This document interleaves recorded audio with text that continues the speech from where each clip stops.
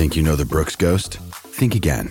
Introducing the all-new, better-than-ever Ghost 16. Now with nitrogen-infused cushioning for lightweight, supreme softness that feels good every step, every street, every single day. So go ahead, take your daily joyride in the all-new nitrogen-infused Ghost 16. It'll turn your everyday miles into everyday endorphins. Let's run there. Head to brooksrunning.com to learn more. Another day is here, and you're ready for it. What to wear? Check. Breakfast, lunch, and dinner? Check. Planning for what's next and how to save for it? That's where Bank of America can help. For your financial to-dos, Bank of America has experts ready to help get you closer to your goals. Get started at one of our local financial centers or 24/7 in our mobile banking app. Find a location near you at bankofamerica.com/talktous. What would you like the power to do?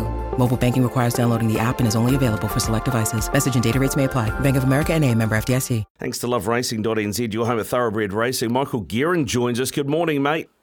Boys, I've woken up in a very good mood because I was reading the Herald online and I saw that Hamish Kerr won the World Indoor Champs. And I thought to myself, some idiot at the Herald stuffed up this headline because clearly some bloke from New Zealand did it in the indoor high jump champ. I'm an athletics nut. I absolutely love it. And I thought, well, they must have made a mistake. That can't be true.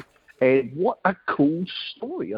That's actually set my day up nicely, boys. I'm pretty pumped about that. Yeah, mate, it's a great win for Hamish. The gold medal, of course, on an Olympic year is always good because it gives us another medal hope. But also, apparently, this is New Zealand's best ever effort at a World Indoor Champs because we got silver with Eliza McCartney and Tom Walsh as well. Well, it's a funny thing, isn't it? Because when you think about the Olympics, I always watch the high jump because they're so freakish to watch.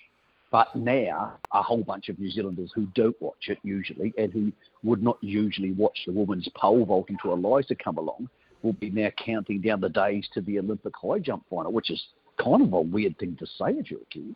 Yeah. Mate, now, speaking of stars, there was another star unveiled. Well, I don't know if unveiled's the right word, but maybe more into the public consciousness outside of racing, and that was Orchestral on the weekend at the Derby. I mean, just how good is this horse? Where to next? What's she worth? She's a very, very good filly. So the Derby was at Ellerslie on Saturday. Derbies are for 3-year-olds. They tend to be won by male horses. There were 17 in the race. She was the only female, and she panel beated them. She won by 3.8 lengths, and she could have won by more. Now, when that happens, you think to yourself, well, maybe the horses behind her aren't very good. But she's actually at the second fastest time in the last 25 years, and she did it jogging. So she's very, very good. And we breed good 3-year-old Derby horses in this country. So if you're a good New Zealand Derby horse, it's like being a good New Zealand rugby player. It means you're pretty good on a world scale. Now, she's not going to go conquer the world. That's not what happens next.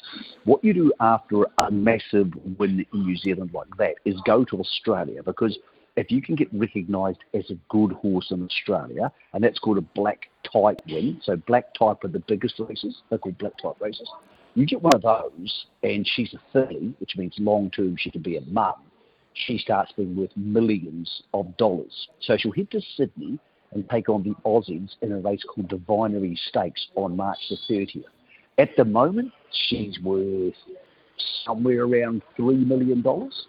You go over there and win the Vinery, and later in the year, win a race, a dream race, like a Cox Plate, you start becoming worth $4 or $5 million. Now, that's an enormous amount of money for a horse who, like every other horse at Cambridge, where there's 1,200 horses at work, will do the same thing every day. They get out there, they track work, they eat. They get treated exactly the same, whether they're worth $5,000, but if they're worth this $3 million. But she now has an army of hands on both sides of the Tasman, boys. And I do think the Australians, because they see all our races on Sky TV over there, they've woken up to the fact that this is a very, very serious horse. Orchestral is now favourite for their Derby in Sydney, their Oaks, and that Binary Stakes we mentioned. And it's extremely hard for a filly to be favourite for all three of those races. That's the impact she's made in New Zealand over the last 6 weeks.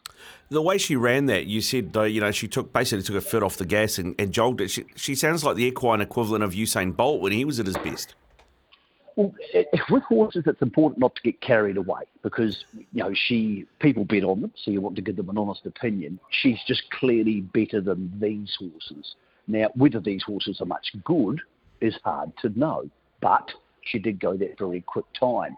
With horses, and particularly mares, when they get into a certain zone where their bodies are working well and they're covering the ground well, they can do really wicked things. But when they get a little bit tired or a bit sore, no different to a human being, going for a jog, some days you feel awesome, some days you don't, then things can change pretty quickly. Form can drop off really quickly for good races. But clearly she's a very superior athlete, and clearly at the moment she has no pain, she's happy, she just feels in the zone. And we all know we've been here sometimes in our lives. That might have been a bloody long time ago for some of us. So when you're in the zone, you feel that you can do amazing things. And that's where she is. And when you punt on horses or watch them and you see those good horses in the zone, they're awfully fun. There's three types of horses that inspire awe in people. The ones who lead all the way and smash them from in front. People, they find that amazing to watch. The other ones are horses who come from last. Anytime a horse comes from last and zooms down the outside, it creates awe.